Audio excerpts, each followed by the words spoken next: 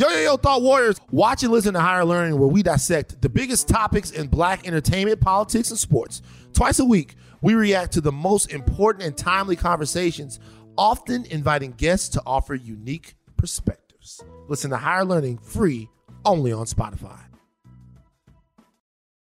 This episode is brought to you by Jiffy Lube. Cars can be a big investment, so it's important to take care of them. I once got a car that I started out with 25,000 miles on. I got it to over 200,000 miles because I took care of it. You know how you take care of a car? You take care of the maintenance, the oil, the brakes, all that stuff. And if you don't, you can have a car just completely fall apart. When your car needs maintenance, head to Jiffy Lube. They provide automotive excellence at speed. Get your oil change, brakes checked, tons of other multi-care services. It's all done by expertly trained technicians who actually care about taking care of you and your car. Jiffy Lube, car more. To find coupons and start an instant online estimate, visit jiffylube.com.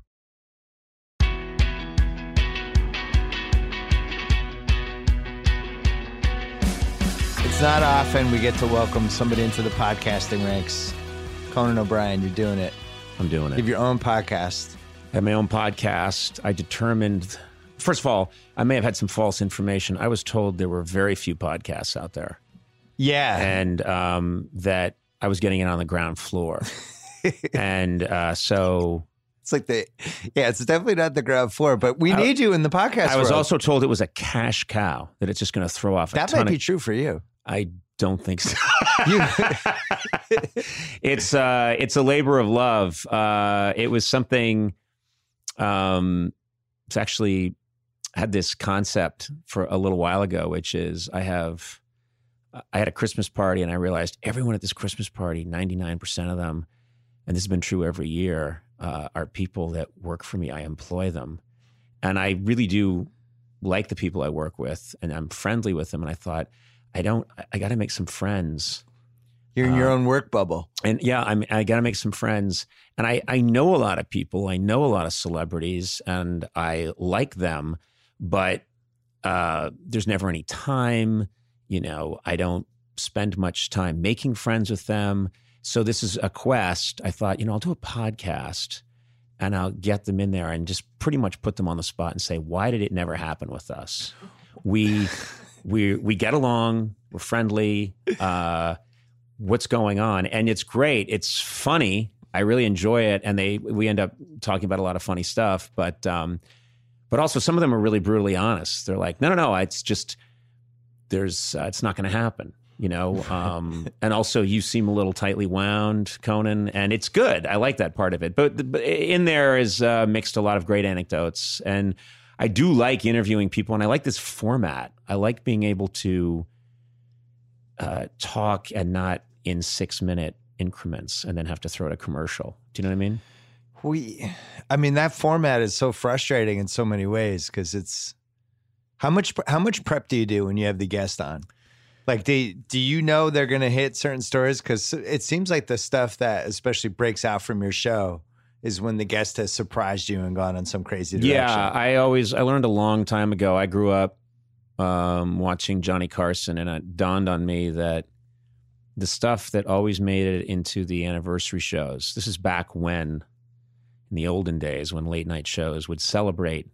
I fucking love the anniversary shows. And Carson would wear a tuxedo, and his sidekick, Ed McMahon, would wear a tuxedo, and they would show these clips. All of the clips were mistakes. Yeah. They were all mistakes. It was never, remember that amazing sketch that we wrote.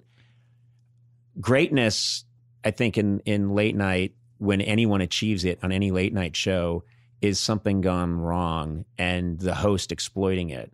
So I like to have probably sort of like a good quarterback has a plan.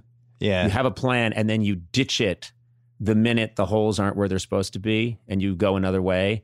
That's what I think a host should do. But your favorite guests are always like the Bill Burr, Norm Macdonald. This might go off the rails really fast. Type of guys. Yeah. Norm Macdonald, one of the great talk show guests of all time. He invented something that why is there a man doing his taxes in the corner in this podcast? He's typing notes in case we have to do breakouts. It's incredible. He's it's very loud. He's audibly clicking away, and I really did think you have a guy excitedly. You have a guy in the corner doing the books on the podcast while you're doing the podcast.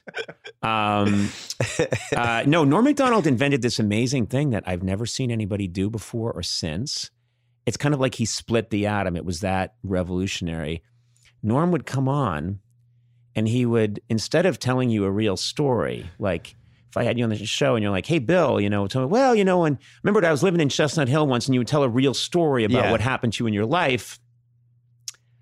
Norm tells old jokes as stories that happened to him. Yeah. So I'd be like, Norm, what are you up to?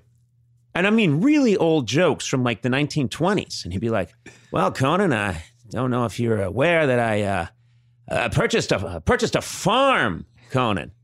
I'd be like, really? You purchased? Yeah. I purchased a farm. Of course, I have 3 daughters. And I'm like, you have 3 daughters? Yeah, I have 3 daughters on the farm. One very attractive, one not as attractive, and of course the third not, kind of. Well, she's ugly, Conan. She's ugly.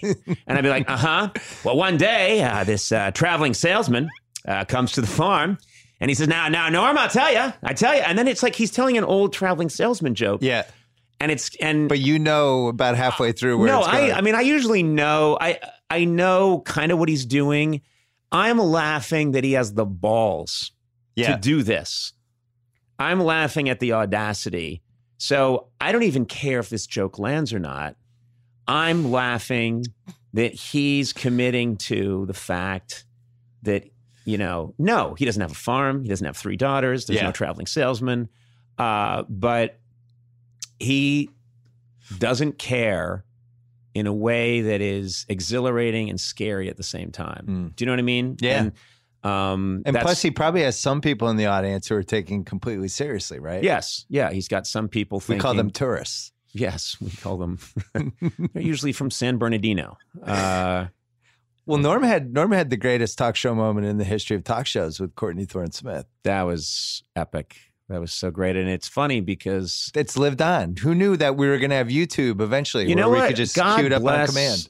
God bless YouTube. I had no idea when those things were happening. I thought, we're talking 1993, 94. When those things were happening, I thought, what did I know? I just thought if you were up and you saw it, that means you saw you saw an amazing thing happen. And if you, and then maybe if I get to stay on the air long enough, we'll have a 1-year anniversary show and maybe you'll see it then. But if you're not there for that, it's gone. And now I meet people,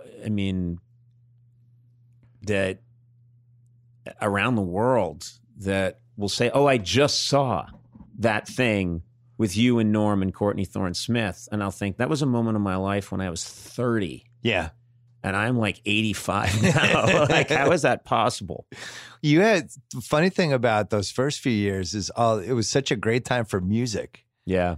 And you and Arsenio just had this murderer's row of I love any sentence that starts with you and Arsenio. Well, Arsenio was having all the hip hop bands and all the rappers from that were really that first wave. And then you were tapping into this whole alternative scene that was like taken off. It was so fun because some of that stuff's online still. Yeah. The tricky thing about that stuff is music is the hardest thing. You buried it at the end of the show. Well, no, but also it's hard to clear in perpetuity for legal reasons. Oh, yeah. Any guest that came on my show, we can show that for the rest of time. If a band comes on and plays a song, you can't clear it in perpetuity on the internet for legal reasons. So I'm really jazzed because we're doing in January, we're going to come out with what I think will be the state-of-the-art website of all my stuff going back all through the NBC years, starting in 93. With the music? Not the music. Oh. The music we can't do, but all of the comedy bits, the interviews, and we're digitizing it so it's going to look amazing. And then you can, if you thought you saw something happen on my show in 1997, but you think maybe I was high, maybe that didn't happen. Yeah. Maybe Abe Vigoda Maybe Abe Vigoda got shot, or maybe he didn't. Right. I don't remember. It was late in the show, and then there was some bumblebees. I don't remember. You can type it in, and you will see that moment. That I'm really thrilled about.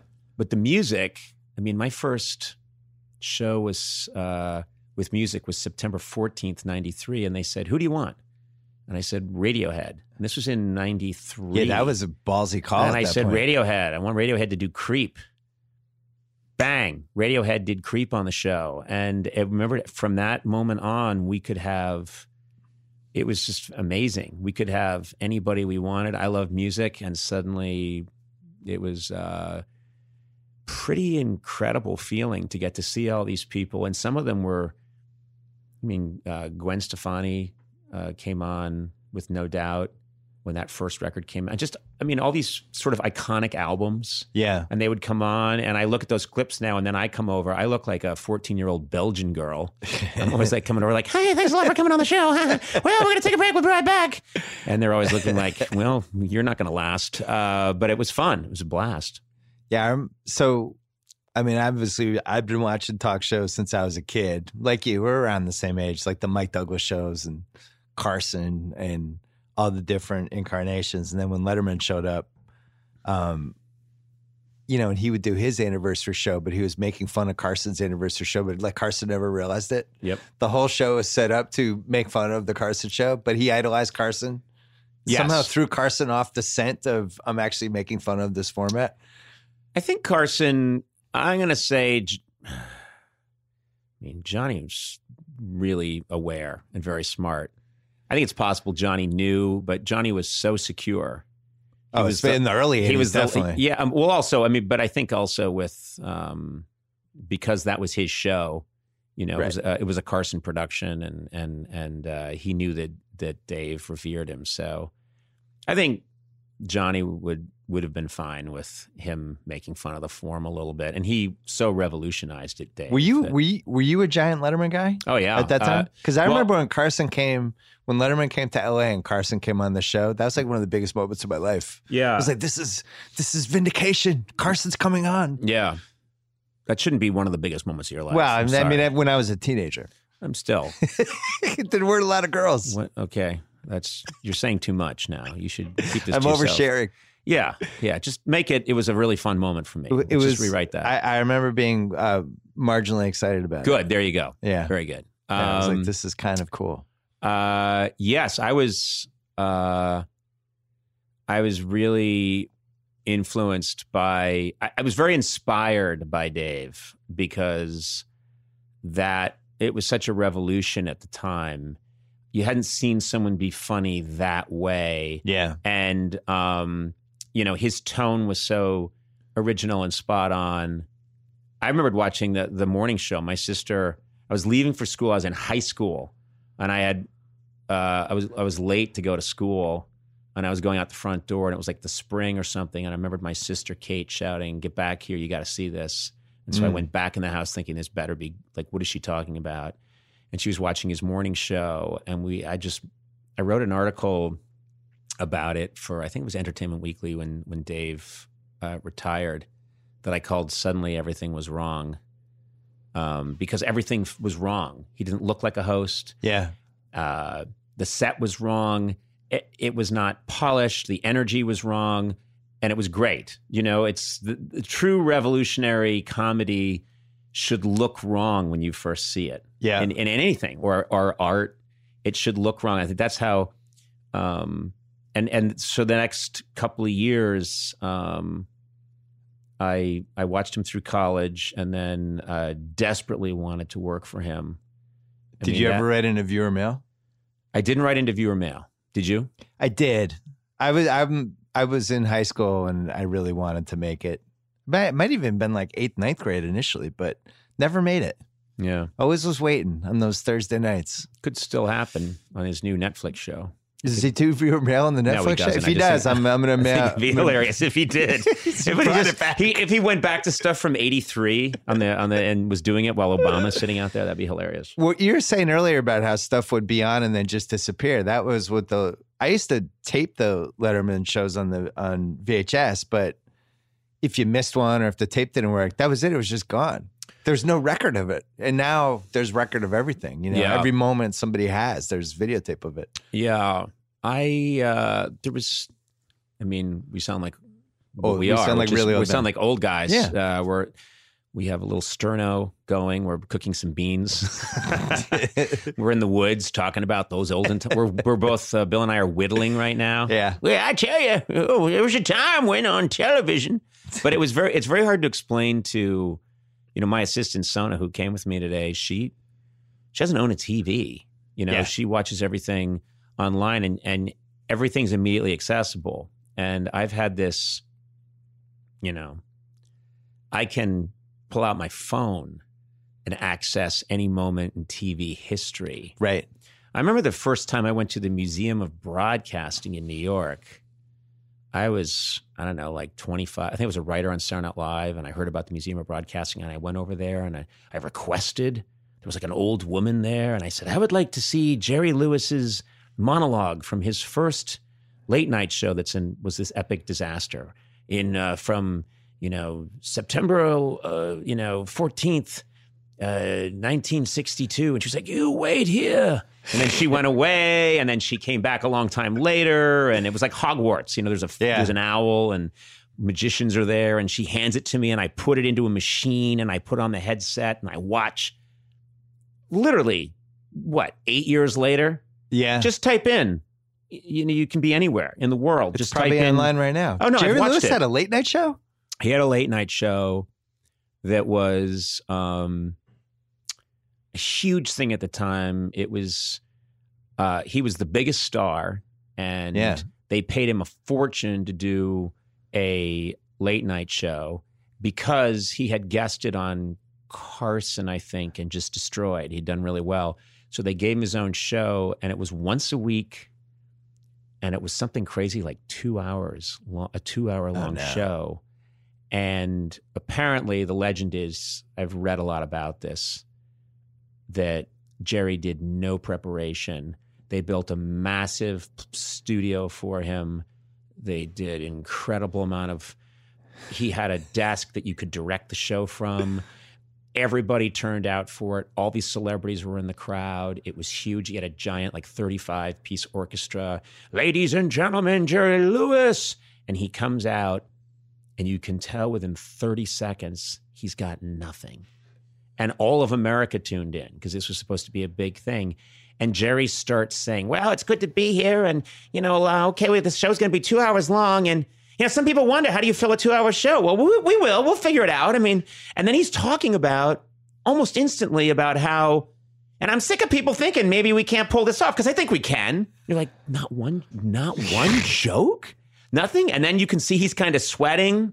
Oh, and then you're like, oh my God. This guy hosted a telethon every year for 100 years. Yeah, He didn't know how to do a 2 hour show? It was a huge, it was one of those shows where, after the first episode, it was just, everybody was talking about what the hell happened. You weren't meant to do this? And I had heard about it, and I just wanted to go see it. But yeah, it was... I remember when I moved out here, went to the one in L.A., the Museum of Broadcasting. It was the same thing. It was like, can I call up the Mike Douglas show? What was the famous fight with Richard Pryor and Milton Berle?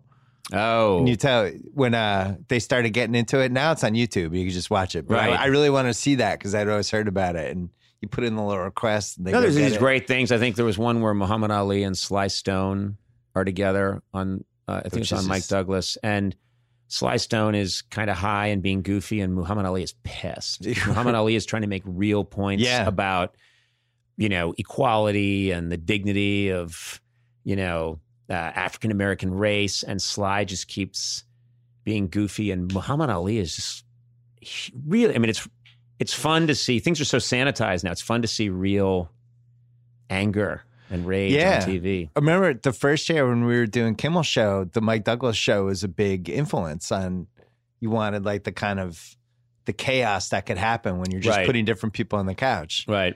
And it can happen sometimes, but then there are other times where not only does it not happen, it's just really awkward. And there's a reason. What you learn when you do late night shows is there's a reason we should do, and there's a reason nobody's doing that idea. Right. Because people have tried it and the variations of it just, It's one of the things that I always feel like people can learn the wrong lessons from a success sometimes. That happens a lot. I was always a fan of surrealism in comedy and, is this real? Is this not real? What's going on? Adding a little bit of that sort of SCTV. The Fugitive guy was one of my favorites for that. Yeah. It's like, what is this? Yeah, exactly. And adding that element.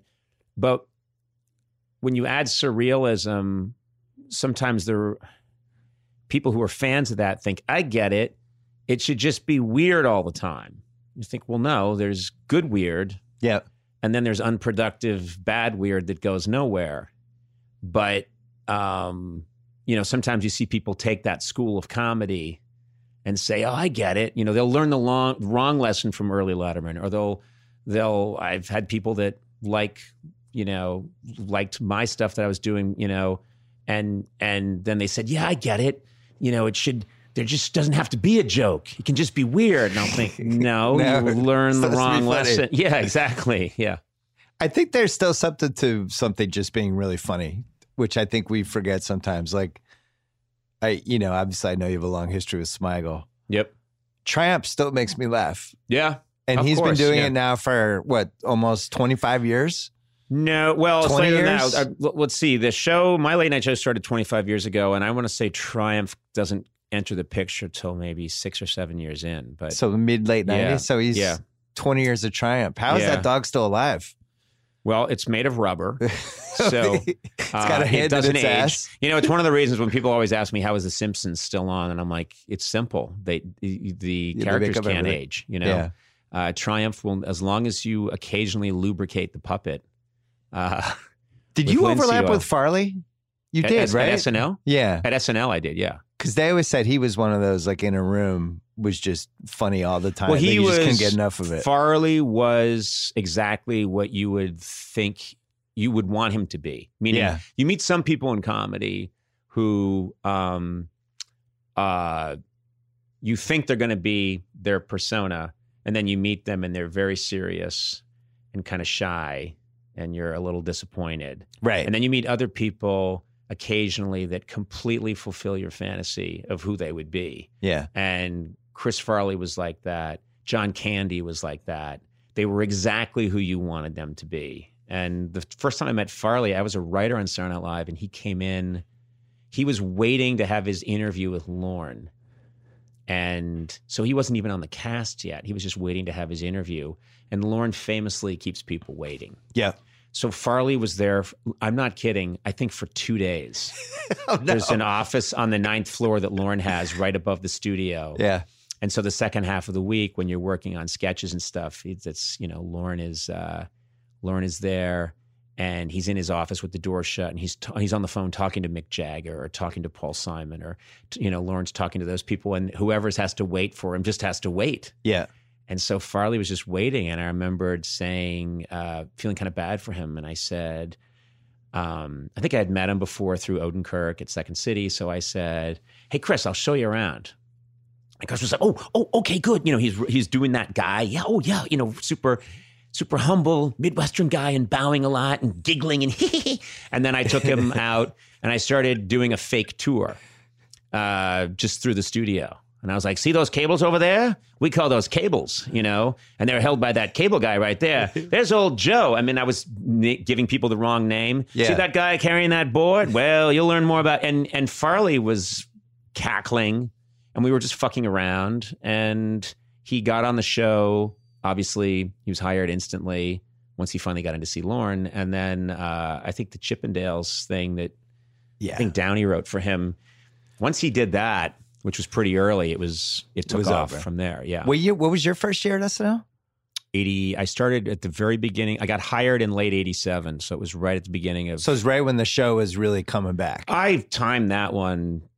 I mean, luck. I'm not saying I timed it. I'm making a joke. I really got lucky. I showed up at SNL. I remembered at the time. You came from not necessarily the news? Came from not necessarily the news. Good show. And then I had a rule. My writing partner, Greg Daniels, who's gone on to create. Yeah, he hasn't really done much. So. Yeah, exactly. Poor guy. I'm going to pass the hat for him later. Yeah, he drives 2 Bugattis that are tied together with electrical tape. You've never met a more frugal guy you'd have no idea. But he, I used to have a rule with him when we were writing partners. I was like, we will not take we will not write for a sitcom. Yeah. I was very strict. And you had high standards. I did. I had high standards, and I've literally said, we will starve before we will do this, or this. We're not going to, and then I had this rule, which was pretty at the time. If you think about it now, there's so many funny shows. There's a million funny different kinds of shows. That was not the case 25 years ago. No. And I just said, we can work on not necessarily the news because that's a good place for us to get started. After that, our first choice is Letterman, and our second choice is Saturday Night Live. And Greg was like, okay, what else? And I went, that's it. So this is a story that people would probably hate, but we got a gig at Saturday Night Live. I went out there. It was not my first choice. I remember thinking, well, that's kind of past its prime. So SNL had Eddie had left. Then they had that weird transition year. Had that weird transition year, and then it had a year. Then he blows up the cast and gets the Phil Hartman, Dana Carvey cast. And then I come in. I step into that just as it's starting to pick up steam. And you have 2 of the greatest cast members in the history of the show. Well, Phil Hartman, best utility player in the history of comedy. He has to be on the all-time cast. Yeah, he has to be because if it's 7, 9, whatever, he still has to be in there somewhere. Yeah, just him and Pete Davidson. I just threw that out there. I don't know the guy, but anyway, Phil Hartman. When you think about it, Phil Hartman could play convincingly a father who's meeting his daughter's date for the first time. Right. A square father. He could play a convict. He could play a juvenile delinquent. Game show host. He could be Frankenstein. He could be a 1920s actor. He can be anything. And we used to call him Caveman. He used to call himself Mr. Potato Head because you could just take the pieces off and put in new pieces. Yeah. Him, Dana Carvey, On Fire, John Lovitz, and then I got to give it up for. And then the women were really good. Absolutely amazing, and they were comedians like Jan Hooks, one of the best, I think, cast members of all time. Nora Dunn. I mean, just the fact that these, and then while I'm there. The people that showed up while I was there. Farley shows up while I'm there. Mike Myers shows up. I remember the first day he came in and he had a leather jacket with the Canadian flag on the back. And he was super. Is that true? Yeah, super. A leather jacket with the Canadian flag on the back? Yeah. It's really opposites when you think about it. It's a badass jacket with the Canadian flag that says, please, I don't want to offend you. I'm here in your bar. I just pulled up on my motorcycle and I really don't want to offend anybody. And then Sandler shows up when I'm there, and Spade and Rock, and everyone's roaming around the halls. They're all kids. Did you fit in with those guys, or were you the Harvard guy? No, it's actually kind of nice because I didn't feel like I worked with Smigel, Odenkirk, Greg and I were like a unit. Tom Hanks used to call us the Boiler Room Boys. Yeah. Because we were just these guys that were always awake. We never went to sleep. We never changed we dressed like, we were still wearing the clothes that we wore in college, which is not good, by the way. And we would stay up and just write really weird stuff and roam the halls, and we were always available. And so that was probably the best 3 or 4 year stretch for weird, quirky, couldn't be repeated SNL sketches. And those were my favorite. Yeah. Because now they love to do the same one the 21st time. That was like, it was on one time, that was it. Yeah, that was my favorite sketches to write were usually in the, I would say 12:40. Yeah. And you know what's so interesting? Later on, I get a late night show, and it's at 12:35 on NBC. And that was your wheelhouse time. My wheelhouse is people are sleepy, and my favorite sketches that I ever worked on are, wait a minute, did I just see that, or was I kind of half asleep? That was weird. Seth Meyers called those the 10 of 1 sketches. Yeah. Where Yep. I think the first Barry Gibb show was like they just threw it on at 12:50. Yeah. That's like kind of when you throw those in. And you kind of want, that's where weird stuff can grow. If you think about it, you can grow really weird mushrooms if the temperature's just right and there's not too much light. There's not too much light. There's not too much heat. I mean, when the show used to begin, you have to have the big sketch, and you look at the show now and it's what's their take on Trump this week and Mueller, and what's their take on Kavanaugh, and who's the big star they've flown in from LA to, and there's a lot of heat there, and it's not always conducive to like the most fun comedy. You know? And then if you look at a little later on, there's less pressure. And you got a weird sketch, and it's not really about anything, but I'm trying to think some of those. Like Jack Handy, for example, is one of my all-time favorite SNL writers, and he wrote Twinsys the Cat, but he also wrote he'd have these great, all of us couldn't wait to hear his sketches read through, because, he'd have such great ideas, like James Bond getting captured by the villain who has a giant lair in the volcano, but the lair isn't finished yet. And he's like, Mr. Bond, I didn't think you'd be here for 6 months. Sorry, Blofeld, but, and he's like, well, anyway, over there is going to be a Shark Tank where I would lower you into a Shark Tank. It's not there yet, but imagine, and it was, I'm one of the workmen in the background on that sketch. You were in a couple ones. Yeah, they used to throw me out there. I made Jim Downey laugh, and he used to throw me into stuff every now and then. And I didn't think I should be a Saturday Night Live cast member. That was not something that I aspired to be. I didn't think I was a Dana Carvey or a Mike Myers. I wasn't that. I knew what I wasn't. Yeah. But I knew I could make people laugh, but had to be in my persona. Do you know what I mean? It couldn't. Did you latch onto a star? Because sometimes the writers latch onto the one star and they write a lot of stuff. Or was it more democratic back then? I don't think we did that. I don't think I did that. There's obviously people, you'd obviously plug Phil into everything. I don't think I latched on. I remembered I worked on a Sprockets once that worked out well with Mike Myers. I had an idea for one, and I went to him, and so there were individual people that I would think, wait, I think I got something for you. I would say that 80% of what I wrote was not cast dependent. It was just a weird idea that I thought, okay, it wasn't like, oh, this cast member has to do this. It was a really fun time, also, like, because it was all these kids that grew up watching the same shows in the 70s and 80s. So SNL would have like the Partridge Family joke or the Brady Bunch joke or whatever. Or the TJ Hooker joke. Yeah, I was like, oh, I get that. Oh, now everything's so splintered. I think it would be harder to have. Here's a weird, yes, when you look at, that's actually because I promise you and I watched 80% of the same shows. Yes. And we were probably like 9. And I don't think 9-year-olds could say that now. No, you can't say that now. They can. The one thing that's unifying the most young people now is probably video games. Meaning, Fortnite. Fortnite. If you're talking to a bunch of, I have a 13-year-old son, and he would, if he and all of his friends were together, I think I could reference The Simpsons and Fortnite, and they would know what I'm talking about.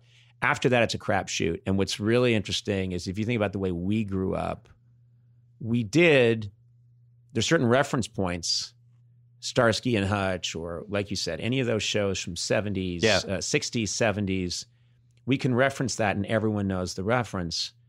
Today, you can be in a room with a bunch of people who are your demographic. Some of them went to school with you. They're your friends, and you're talking about what's on TV today.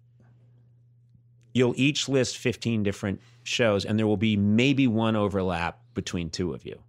Do you know I what I think mean? The Office has gotten to that point to some degree with the under 30 people. Yes. Well, now it's being rewatched. The Netflix has done it with that and with Friends. And more with Parks and Rec, too. Is coming Parks up. and Rec. I think The Good Place is starting to head that way, too. But it seems like they're all rewatching because those 22-minute comedies are so easy to just, you bang out a season in like 4 hours. Also, 6 hours. I think what's really smart is stuff without a laugh track, stuff that's not shot before a studio audience. Something happened culturally, and might be reality television because, but people like things that have that documentary look and feel. Yep. And so when you look at a sitcom now where someone makes an entrance and there's applause or there's laughter, and then they leave, it immediately feels fake and hokey. And I think there's a whole generation that looks at that and thinks, what the fuck is this? I felt like Shandling was the first one who kind of flipped that when he did his Showtime show. Yeah. He would have the fake applause for everybody that walked in. And it was the first time I was like, oh, he's making fun of. Yes. Because, you watch those old Good Times episodes now or said like they'll be on some random channel. And the audience was so involved in the show. Yeah, and you also watch things like Happy Days from Happy Days 1978 or 1979. Fonzie makes an entrance.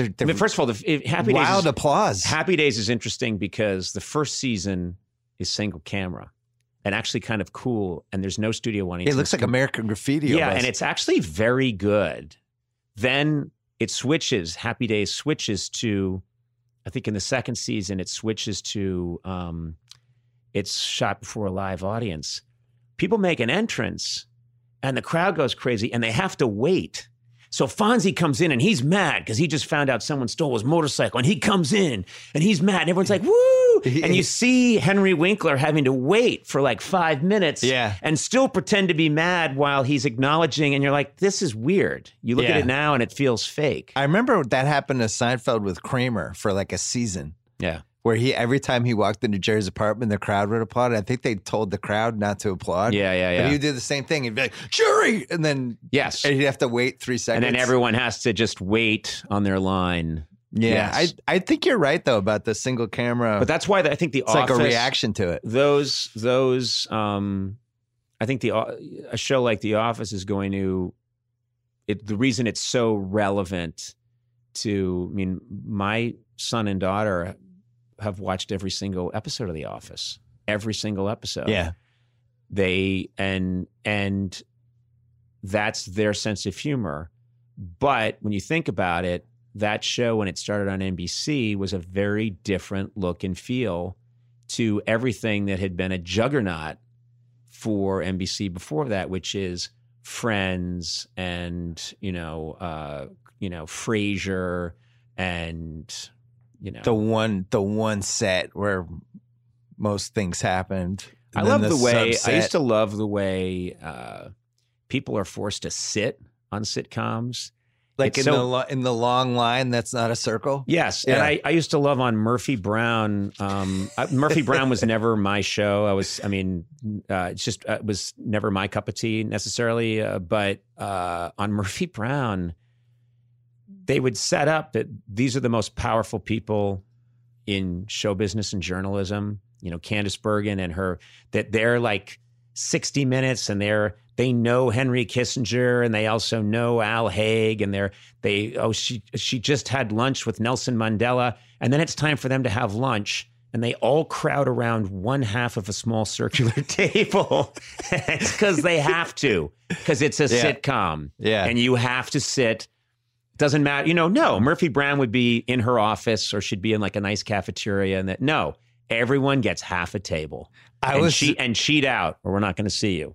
There was the flip side of that. There's a Netflix movie that had Lucy Liu and somebody else in it that, with these Netflix movies, like everyone ends up seeing them, but it was about setting up Taye Diggs and Lucy Liu, these two people that work together.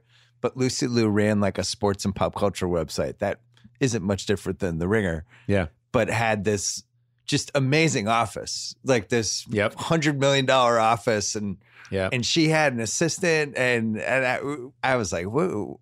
Did they ever go visit anybody's office before No. they came up with this? Well, to But be I fair, like when they do that. To be fair, you have pretty much the same setup. I came in here and it's just the amount of marble in your entryway is absolutely stunning. A lot of big lemonade vat. Yeah. Greg Daniels. Yeah. When did you guys stop being partners? We stopped. He was really interested in writing a different format. I think I liked, and I've always liked, the shorter format. I've always liked, sketches. I've always liked that short format. And the most realistic show, I mean, the only half-hour show I could really imagine writing for was The Simpsons. That was which when you think about it is so many jokes and so many same sort of energy. And then there's this 3-act structure, but it's very, as half hours go, it was the one that I could work on. But Greg always was interested in that other form. So he left Saturday Night Live. He wanted to go out to LA and live there. And he was in a serious relationship with his now wife. And so he wanted to leave and go to LA. So she ruined things for you. Yeah, she was the Yoko. Yeah. I never knew that. Yeah. No, but he wanted to go out there. It actually worked out. When you think about it, I mean, I would say it worked out for both. It worked out for both of us. And we're really good friends and talk to each other all the time and hang out. And it's nice. It's actually, I think when you're working with someone, there's an intensity to it that I think I can relax now in better with Greg, that we are not dependent on each other. Yeah. In those early years, it was really intense, and we were friends, but Is it intense because of the financial implications? Well, just or the career we were both implications? ambitious guys. When you're ambitious and you think, are we going to make it? Is this going to work? I mean, there was, I put a lot of pressure on myself, but I was really worried about my career through most of the 80s and into the 90s. Always worried, like, am I going to make it? Is this really going to work? Am I going to be able to achieve this idea I have that's very vaguely formed in the back of my head of what I could do? And then once I hit the late night show in 93, that's just 2 years of sheer try to stay alive. And then I don't think people really believe in this vision that we collectively have. And I don't know. I think I'm starting to relax now.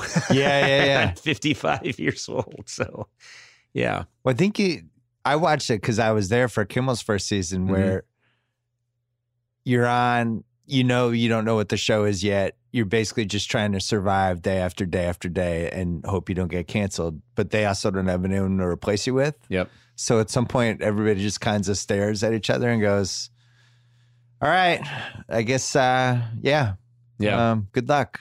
And then, but you're just getting reps. And then I could see it with him after about 9 months. I was like, oh, he's starting to get this now. Yeah. But how long did it take for you? I think about a week ago it clicked, to be honest with you. I think, man,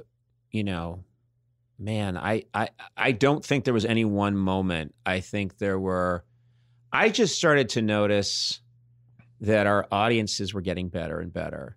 Like livelier, but also I noticed that people were coming to the show because they had seen it and liked it. Oh. And that there were young people and I've always had really creative fans, and they're very good artists, and they made jackets for themselves that had stuff from our show on it. Yeah. And they were coming, and I remember that we started in September, and I think by the summer I noticed, wait, these crowds they're really getting hot, and they know me now, and they know my rhythm. And so I always thought, the trick of these things, people always think that it's the host who figured out how to do the job. I think it's a two-way street. I think it's the host has to figure out how to be the best version of themselves, who they already are. But I think the audience then has to get used to their rhythm. And I have a very particular kind of thing I think is funny, and a very particular sort of rhythm that doesn't look right to people right away in 93, but then started to look, I think people started to get it. And that was always when I showed up at a big school, like I went to public schools in Brookline, Mass, I was never the funny guy right away. I would show up, I got a weird name, I got the weird hair, I'm this tall, skinny guy, what's his deal? I'm kind of quiet. And it took time. And that was always the case with me. And I thought it was the same thing with getting on television. I'm new, I'm going to get picked on, We found Letterman too. Exactly. As I've always said many times, I would not have liked me had I not been me, because, I was mad at NBC about the Letterman thing. So then they get a complete unknown, and who is this guy? So I understood the hostility. I also knew this is my one chance. Was there hostility though? I can't even remember at this point.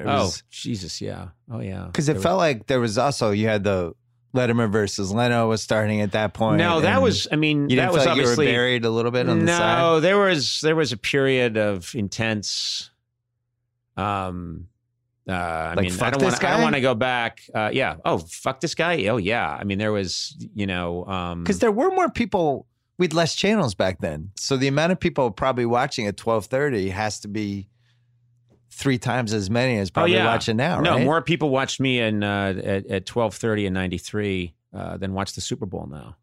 That's a true fact. Seriously? That's no. I would believe that. Glad I had you there for a second. At the time I was watched by 65 million people a night.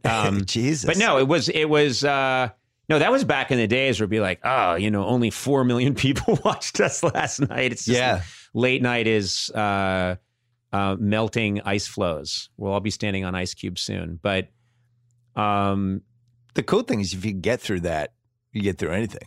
Yeah, but there was a famous review in the Washington Post that more or less said if I died, it would be a good thing. I remember that. But then he later changed his mind, and which was very nice. Actually, he didn't have to do that. He wrote it was one of the great what 80s in the history of journalism. It was Tom Shales, right? Yeah. And it was really, he wrote this thing where he said, "Okay, I was wrong. I was really mad about Letterman, and this is And that was I think he was really mad about Letterman. Like that, like this is somehow your fault. Well, but I understood it, and I understand it today, and I understand that there was hostility. Obviously, I felt it. I'm very thin-skinned, and I really thought, I walked around thinking everybody hates me for about a solid year and a half. And then that started to slowly What was the improve. moment that you started to realize, other than that the audiences were changing? I just, because when you're doing that week after week, you're just in it. Well, it's like you're on like a hamster wheel. Yeah, that's the thing, is that I think the thing that saves you in that situation is you don't have time to get in your head. Yeah. It's like, you're on a baseball team. You've got to play so many games. And so you can commit 3 errors in one game and be booed off the field, but you're back there the next day. Right, trying to go 3 for 4. You just have to keep, it's the repetition. It's the cockpit time over and over and over again. And then at a certain point, that protects you in a way from, I didn't have time to read everything. I didn't have time to know that, I think Playboy magazine that year, that, like in their list of like stuff for the year said, worst decision ever, hiring Conan to replace David Letterman, like that idiot Conan. That was actually in a magazine. And I saw it and I thought, oh, there's a centerfold in here somewhere. Is there nudity in this magazine too? Yeah, that was the one issue with no nudity because they wanted to focus more on how I sucked. But I think the one thing that was good for you, like in retrospect, was, and I think Letterman had this too. Letterman, when his show was on those first couple of years, he had this whole new generation of people that were coming up, right? Yeah. So his staple guests were always Seinfeld and Leno and Michael Keaton and Tom Hanks. And he was tapping into this new generation. Yeah. And then you had a lot of the same thing because you had all the SNL people you worked with, but then you had this new generation of comics that were coming up, and you kind of had your people after it's really a while. It is really fun that we quickly just, got these people. And I think you and Arsenio, I think, both of you guys. Again, when you think Arsenio, you think Conan. We were really fortunate because you come up with your group and people that you share their style of comedy, and then you do all this. I was talking to Will Ferrell the other day, and we were just. I couldn't remember half the things he was bringing up. He was bringing up, you remember the time I came on your show and I had a gun and we kept it quiet for half the interview, but then I leaned forward and you could see that I had a gun, and then you and I had this whole thing worked out. And I was like, I don't remember. Oh, God. We did so much aggressively weird stuff. And it was just like-minded, and then we became, I remember there were people who only wanted to come on the show if they could pretend that they needed dialysis halfway through, and you'd be like, oh, can't I just talk to you? Like there's some people I just wanted to talk to. Yeah. No, man. This would be better. I've seen other people do this. And sometimes it was people who were, maybe comedy wasn't their forte. But they had seen other people do it. They're like, no, I want to pretend, I want to do a conceptual thing. Really, B. Arthur? I don't think you should do B. this. Arthur. I threw her under the bus. She's coming in right now, actually. Yeah, exactly. Her ghost. Well, I remember what was it, 03, 04, it just seemed like you jumped a level with that show. And then it became like where's he going? What's next for him? Yeah. All these networks are courting him and all that stuff. Yeah. And it seemed like it was fast, but it really wasn't fast because you did the show for 11 years. It's fast to other people. Yeah. Do you have kids? I do. I have a 13 and a 10. Okay, so we're in the same boat. Yeah. I have a 13 and a 15, but similar situation. You notice when other people come to your house, they're like, oh my God, your kids. Yeah, wow, this is crazy. Huge. That's not how you feel because you see them every day. Yeah. So I'm always like, what are you talking about? They're the same. And they're like, no, they're not, man. This is Tommy Chong visiting me, by the way. Hey, man. Hey, Dave. And so they come by and they're blown away, but you're there. So I'm there for every second. So nothing felt, I've had people say to me, wow, 25 years on the air. That must just seem like it just blew by. No, it fucking didn't. Yeah. Because I was there for every second of it, sweating it. So no, it feels like 75 years. It's like 130 years. Yeah, it feels like, and how's your life different if you go to Fox in 04? No. Are we sure a late night show could have worked on Fox? I was not, that was, that was a big serious offer to go to Fox. And I thought about it really seriously. And I swear to God, the biggest reason I wanted to stay was it really haunted me the way Dave left NBC. And I wanted to be connected to my work. I didn't want to be separated from my work. I was really... Oh, like your 11 years of library stuff? Yes, exactly. I wanted to be connected and I didn't want to leave NBC. And so I remember thinking, I'll just stay. I don't know. How much was the Tonight Show part of that? Just like at that time, not. The lure of it? At that time, I didn't think that was a possibility because that was not, that was kind of floated as a possibility. But I remember thinking, I'm not sure. But I wasn't that interested. Ultimately, and I don't regret. Actually, I don't regret anything. I think I made the right call at the time, which was let's just stay here. And I ended up doing five more years of the late night show at NBC, which I loved. So, I ultimately, think that was going to Fox like 10 years in. I don't know. Wouldn't have felt right to me. Didn't feel right then. It doesn't feel right now. And I think there's a reason they really have never had a Monday through Friday 11 o'clock show. Right. Yeah, it's funny because, I've obviously had a couple things too that people could say, would you do that over again? I always feel like it's part of the journey. Some things work out some ways, some things work out in other ways. But are you happy now? You call your addiction to heroin that part I would do over again, but some of the other ones. That was a huge mistake. Where does the late night format go now?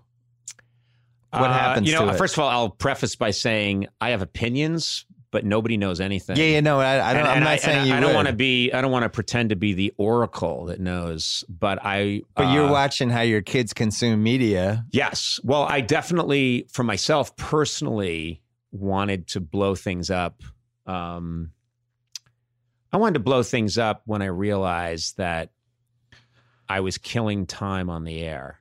Yeah. That I was doing an hour a night after 25 years and hurrying it up with the first guest so I can get to the second guest, so I can get to the, musical group, or the third guest. And I thought, this is not what these shows should be anymore. I really don't believe that. I know how people consume my work now.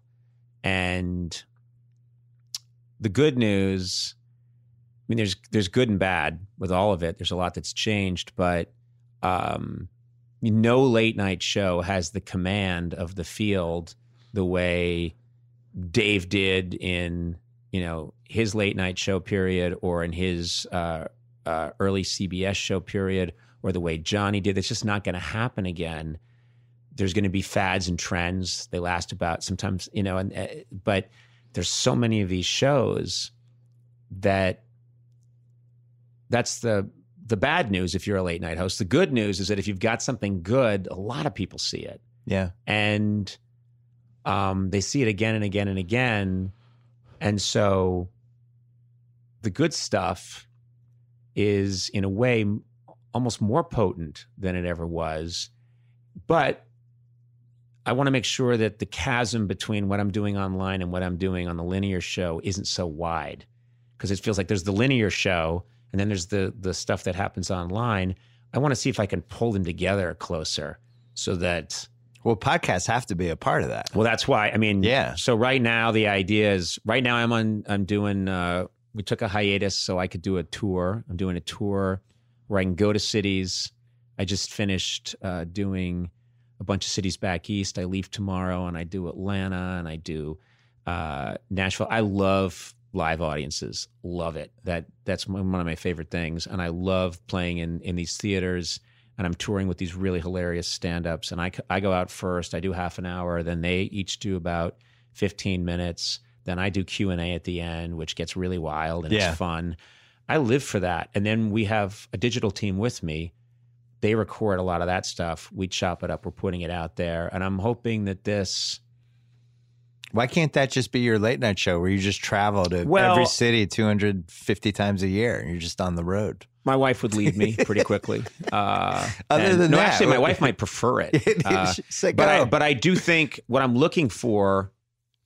what I'm looking for is the booking of celebrities can so often drive this tempo of these late night shows. And I still want to talk to celebrities and I still want to do that, but I want to make sure that I have maximum freedom.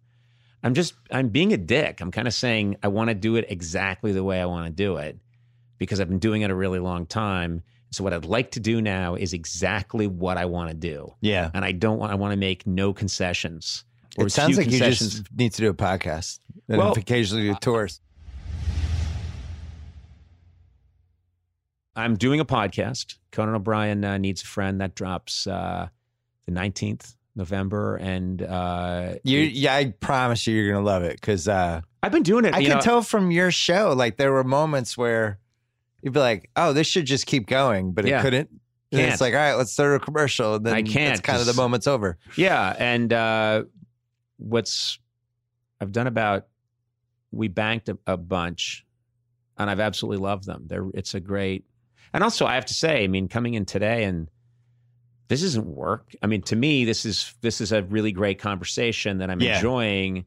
It's nice to hang out with you and talk about this stuff. So it doesn't feel to me like, oh boy, had to go grind that out. Well, part of it is knowing who would make for a good podcast, though, which I kind of learned the hard way over the course of 12 years. But when you're on a bad podcast, it's like a bad date. Well, the other thing, have you noticed that when you don't know, sometimes I've been on a podcast and there's no end point. It just could go on forever. Even a bad date, there's a natural, well, they brought the check. And so peck on the cheek, and I'm going to get my Uber, and I'll see you later. But when a podcast, when someone wants to really go deep, we're going deep here with Conan, and you're like, wait a minute, I think it's been 5 hours. And they're like, now we're going to do some improv. And you're like, I'm looking. 7 more. You feel like you're in a burning building, and you'd go out through the window if you could. So, What about you and Greg Daniels working together good? One more time? Yeah, well, we did. We worked together on a show we really loved. Like writing a movie? Movie? No, I've never. I don't think I could. You write never a movie. did that? Never wrote a movie. I never wrote a movie. What was the show you worked on that you loved? Well, we worked on a show that was on TBS.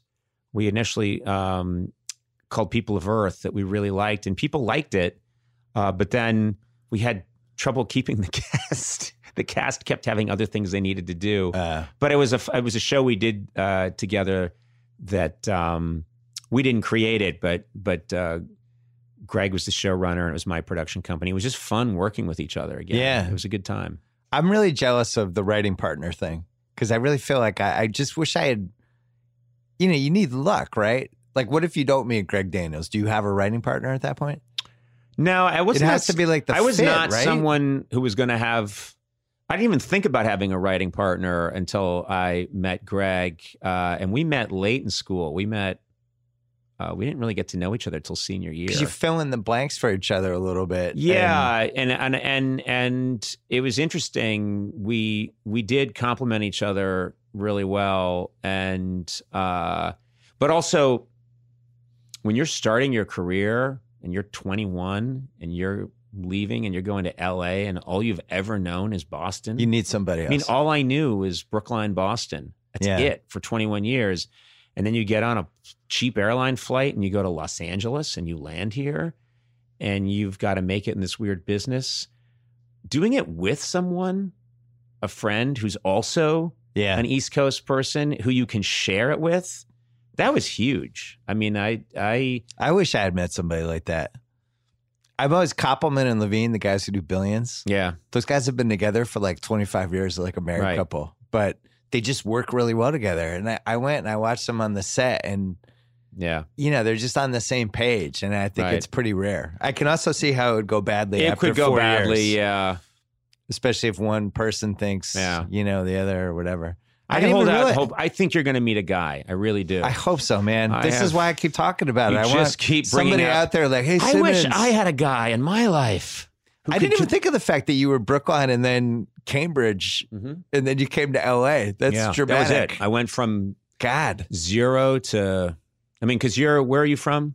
I was initially Chestnut Hill. Chestnut Hill. Yeah. I used to go to that mall, that big mall in Chestnut Hill. Of course. I used to That's steal where I hockey always cards thought from I'd there. meet my girlfriend when I was in high school and had bad skin. Yeah. And guess what? It didn't happen. Did you ever go to the dump and look for Playboys behind the Chestnut Hill Mall? My brother Neil used to go to the dump with his friend John Little, and they would throw old TVs off the top of a mound and watch the picture tubes explode. That was my... a lot of great stuff at that dump. That dump. Yeah. Yeah, my parents got divorced. I was there through 7th grade, and then my dad stayed, but I moved with my mom to Connecticut, so I was basically back and forth the next 4 years, Stanford. Okay. Yep. And so I was like, I still felt like I lived in Boston, but I was really not there nearly as much as I wanted to be. And plus the sports was like... Well, then it gets really screwed up because you're in Connecticut, it's weird because... Oh, you're like, you're don't not know, in New York. You don't know, like I've seen stores. I'll go into a store in Connecticut, like in sort of the Litchfield area. Yeah. And it's selling Yankee hats, Yankee caps. But then you drive 2 more miles and you're in a store and they're only selling Red Sox hats. It's bizarre. And you think, this is weird. This is like living in Maryland during the Civil War. I don't know. Are you for the North or for the South? Do you know what I mean? I have no idea. It's very strange. And then Boston, as you know, it's so kind of distinct. And then Connecticut is not distinct. Yeah. So I was just there.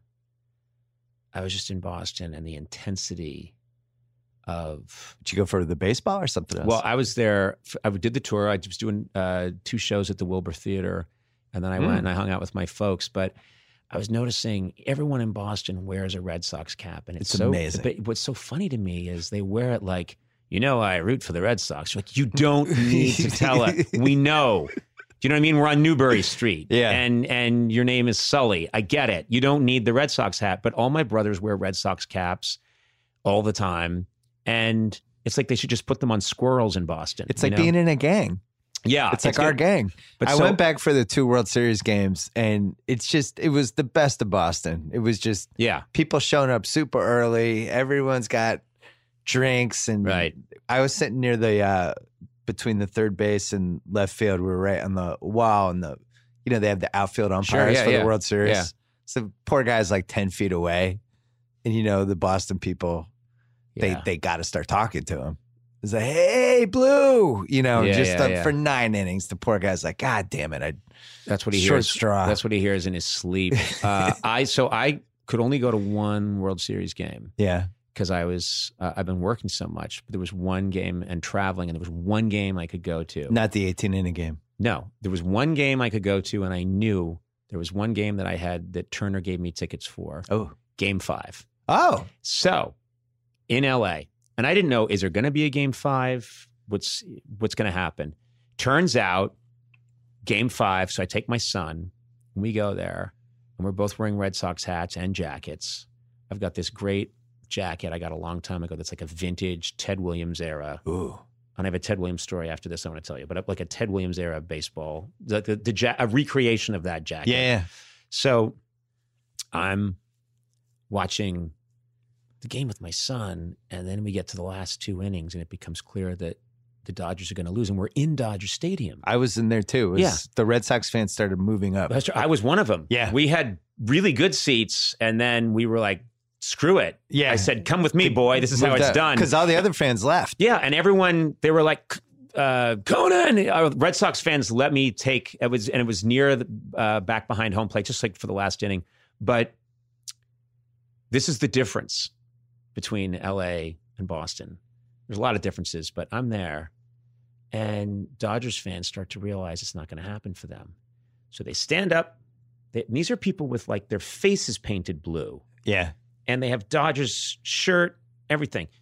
The hat, everything. They stand up, they turn, they saw me and recognized me, and they saw my Red Sox stuff, and they'd say, well, Conan, it's not going to work out for us this year, but you guys had the better team. Congratulations. And then they shook my hand. And then they'd be like, better luck next year. Well, we'll see about next year. And then the next person would go up. Well, Conan, Dodgers fan all my life, lost my wife this year to cancer, and her dying wish was that they'd win the series, but it didn't happen. Oh well, Boston's the better team. Good day to you, sir. And I remember thinking, if this role was reversed, it wouldn't go as well. And I was at Fenway, and the Dodgers were about to clinch at Fenway, and if Boston fans saw a Dodgers fan, he'd pull his heart out through his chest and eat it in front of his child. Yeah. Do you know what I mean? It was just this funny. It would I have couldn't been relate to it. You think you're better than me now? You think you're better than me? I'll fucking throw a battery up your ass. Well, that didn't work out for us. You clearly had the better team. I really admire Cora, and that Mookie is incredible. Well, we'll see what happens next year. Good day to you, Conan. It's like, what kind of sports fans are you? I see I have perspective. Life is long. Wow, Dodger fans. They're on 30 years now. Yeah. The Boston fans, this is like it's this run that has nothing in common with how any of us grew up. Yep. No. It's just a lot of winning, and it doesn't make sense, and it feels just surreal, and I don't know how to react to it. And also, the old Red Sox teams were so haunted by their curse, whatever you want to call it. Yeah. It was in their heads. These new teams, since 2004, they think they have as much right to win as anybody. Yeah. Which is a completely different mindset. Yeah. And, this team, even when they lose an 18-inning game, you thought like, oh, that's going to take the bone marrow out of them. They're going to have a hard time bouncing back from this. They're like, oh, no, we're still going to win. They had like a team meeting after the 18-inning game, and they were like, all right, we all good? Yeah. Let's do it. We'll get him back tomorrow. Yeah, and that's just wrong. If that had happened in our childhood, they probably would have had to shut down the city for like a week. Yeah, just one story. I was driving over here today, and I was like, I got to tell you this story, which is I have one picture. That's not true. I have a couple of pictures on my wall in my study from my late night show. Yeah. I've got, okay, me with Obama, that's a picture. I've got me with Dave, I think you and Melania. In 94. Yeah, me and Melania Trump, the 9 times she's been on. And then I have me with Ted Williams. Ted Williams came on. The Splinter. He came on my show. And it reminds me of this time, senior year in college. It's spring. And I decide, I was a good kid, but I decide, screw it, I'm getting out of here. I'm going to play hooky with some friends of mine who had already graduated. And one of them's Jeff Martin, who was working as a sports writer in Boston and went on to, he's a great comedy writer. He and a couple of his friends were going to go down to Florida to watch the Red Sox spring training. And I'm at school, and he said, come on, it was like Ferris Bueller, like just skip and fly down. So I did. I'd never done anything like that before, but I just left school. I blew off classes. I blew off everything. I flew down, and we had a blast. We drove around in one car. We only ate fast food. We played mini golf. And that sounds like Florida. Yeah. And we watched the Red Sox. So we're there watching the Red Sox at their spring training camp. And I look over, and there was a young prospect named Sam Horn at the time. Yeah. Who could hit the ball like a mile when he could hit it. I don't think it ever panned out for him. But Sam Horn was just amazing. And he was talking to someone and looked like he was getting batting tips.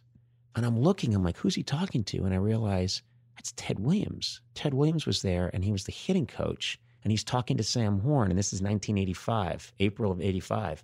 So I'm like, I want to hear what he's saying to Sam Horn. That's Ted Williams. I got to find out what he's telling. Greatest hitter of all time. What's he telling Sam Horn?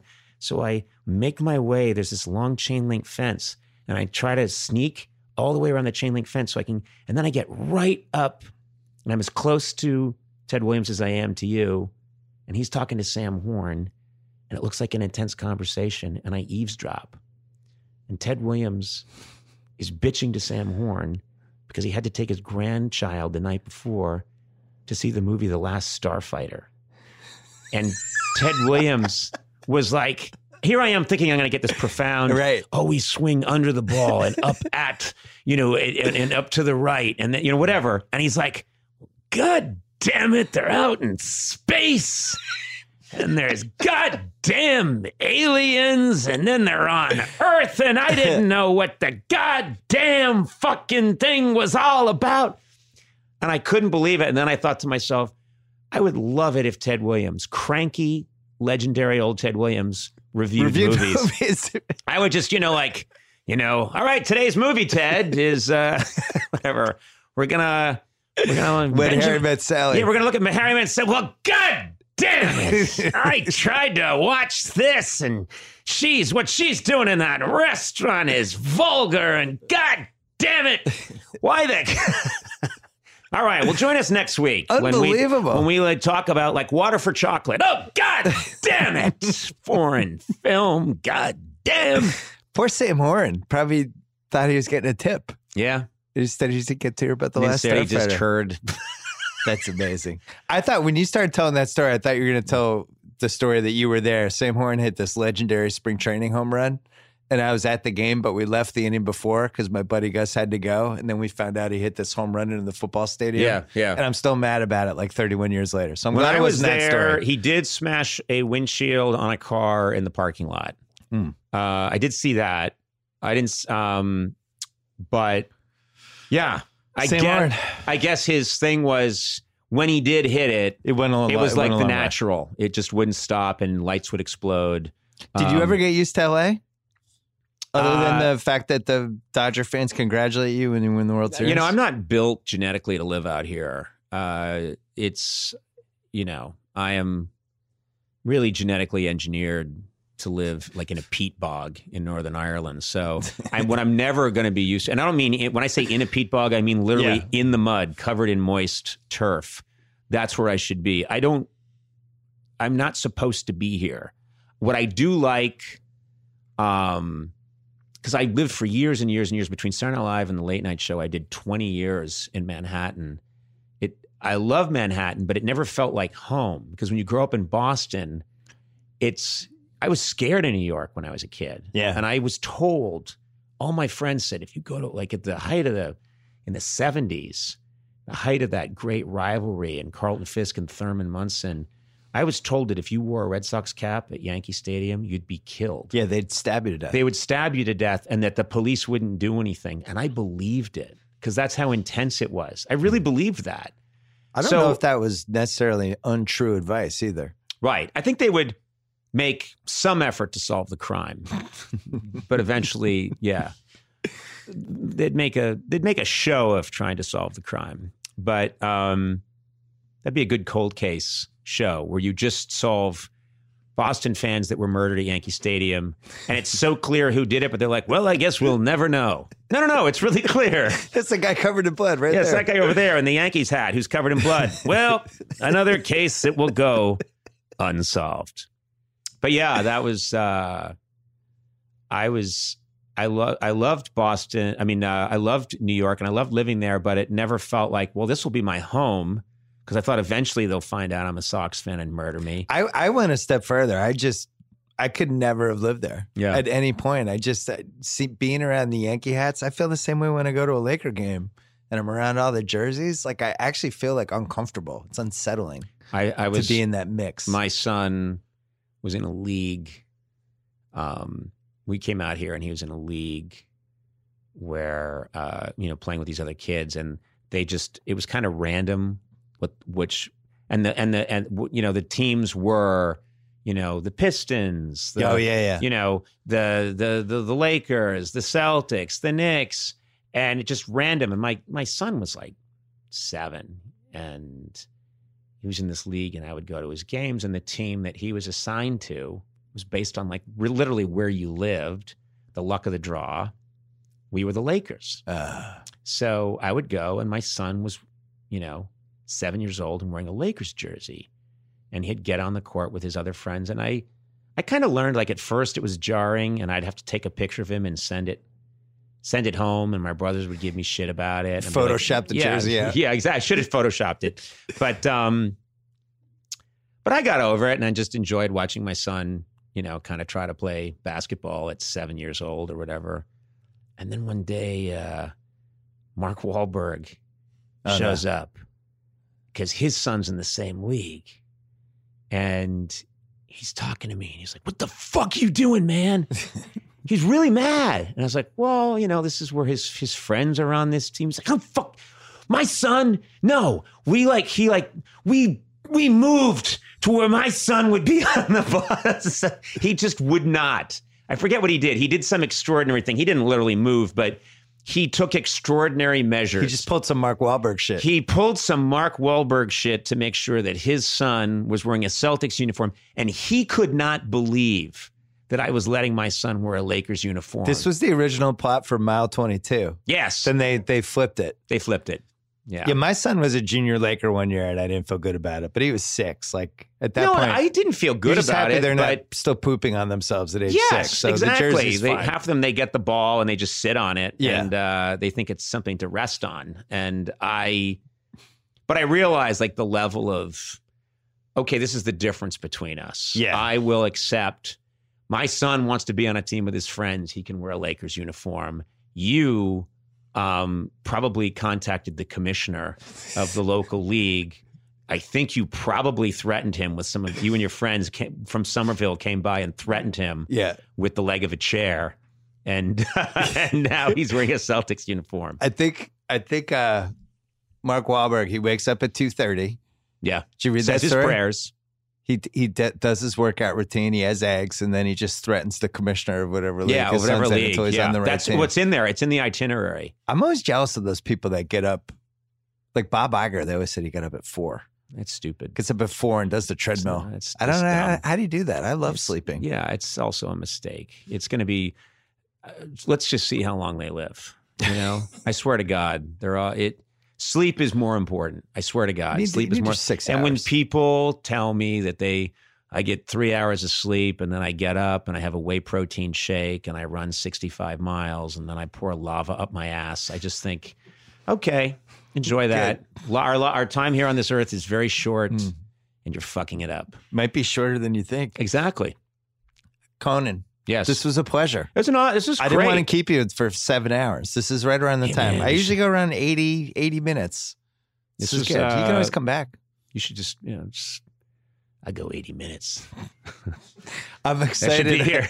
That should be your line in a bar. I just strong 80 minutes. I went 80 minutes strong. With who? Conan O'Brien. Okay, well, 80 straight. That's your thing, yeah. No, it's just. I'm excited to listen to your podcast. Thank you, and you know what? Congrats on this one. I swear to God, they told me. They said there's literally like 2 podcasts you should do if you want to get the word out on your podcast. Oh, that's and you were nice. one of them, and I was happy because I've listened to yours, and I was like, oh yeah, I'd love to talk to him, and we can. Well, while we're passing around compliments, I would be remiss if I said the people here, you had a big impact on a lot of them. Oh, that's cool. Yeah, especially the show, the NBC show from the early days. Yeah. Pre-internet. Yeah. Once the internet came in, it kind of screwed things up in a lot of different ways. Sure. But that sweet spot of like 89 to 96. Sweet time, yeah. The stuff that was impactful was really impactful. It's not. It's a nice, I'm very. And then it just kept going. I'm very grateful. Like my word. It's a cool time. My word is and I say this all the time to people that got in around the time I did. I'm like, wow, the fact that I got to make comedy with so many amazing people, just dumb luck, and just I'm really blessed. It's a nice thing. What's Smigel's next act? He is unstoppable. He's an unstoppable force. He's one of my favorite email people. Yeah. He'll send me just these random crazy NBA emails he is, Robert, his next, first of all, he just contacted me. I've been touring, so we're not doing shows right now. We're going back in January. And he said, he's like, oh, I have a good idea for Triumph, but you guys aren't on the air. And I was like, well, see if like someone else wants to do it, and so he went and did it. He did it last week. He did it for Colbert. And it was really funny. And I was thinking, yeah, Robert is the most prolific comedy writer I've ever known. And I've known them all. He's an endless fountain of ideas. He'll have 5 ideas at one time. Yeah. And so his burden is just figuring out usually which idea to follow. That is not most people in comedy's problem. Most people are trying to come up with one good idea. He's usually got like, yeah, I've got these 9 ideas. And he'll write me these really long emails describing each one in detail. And I'm like, I like the first. Do that one. Yeah, but listen to the second. I like that one too. Do one of those 2. Here's the third. I would do one of those 3. Wait, there's 8 more. Yeah. Yeah, this is a good last question. What sketch at SNL were you the most jealous of that somebody else came up with? Wow, that's a really good one. Man, Man, it would probably be a Jack Handey sketch just because his mind was so different. Yeah. And I'd think, how did you think of that?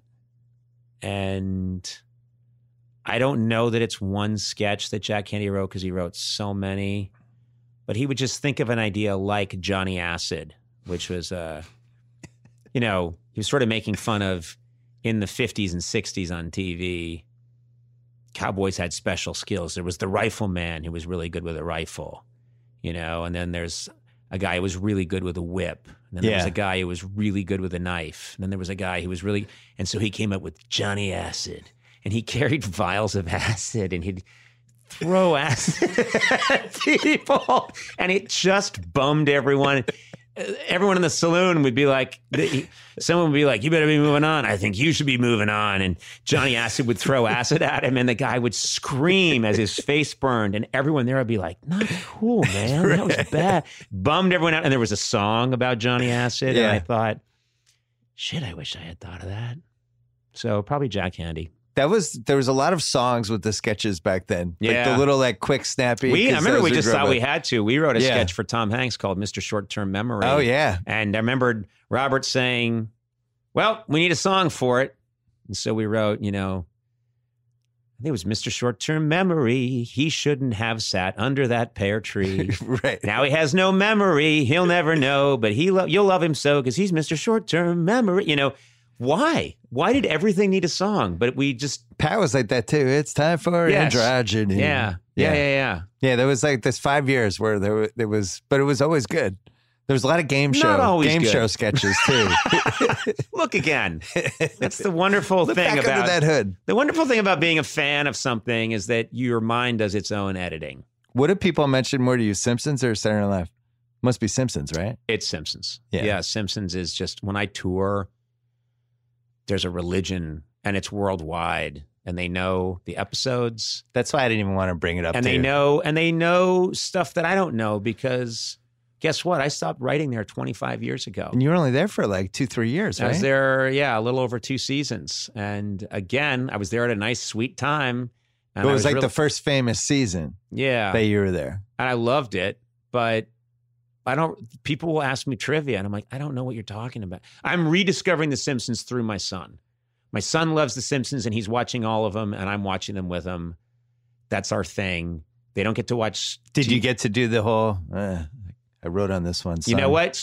Kind of cool. It's the first time I've seen him show a glimmer of respect for the old man. Impressed at all by we you? watched one of my episodes. I think it was Homer Goes to College, and it said it came up written by Conan O'Brien, and he happened to see that, and he just looked over at me. I was like, "Yep, the old man." I could just see a little moment of him thinking, "My dad might have been worth something once," Then it was a minute later, he didn't care about me again. My son was impressed when we were in Orlando in August and Triple H came up to me with the big handshake. Oh, okay. And he was like, oh, I was like, all right, that's the only time I guess I'm going to impress you. And then later on found out you paid Triple H. Yeah, I did. It wasn't even Triple H. It was a guy it was 3 people who wear a costume and play Triple H at parties. Good luck with everything. Hey, thanks for coming so much. on. Hey, I'll come back. Great. Yeah, I'll shake your hand. Even though no one's seeing it, we just shook hands. Thank you. That was awesome. All right, take care.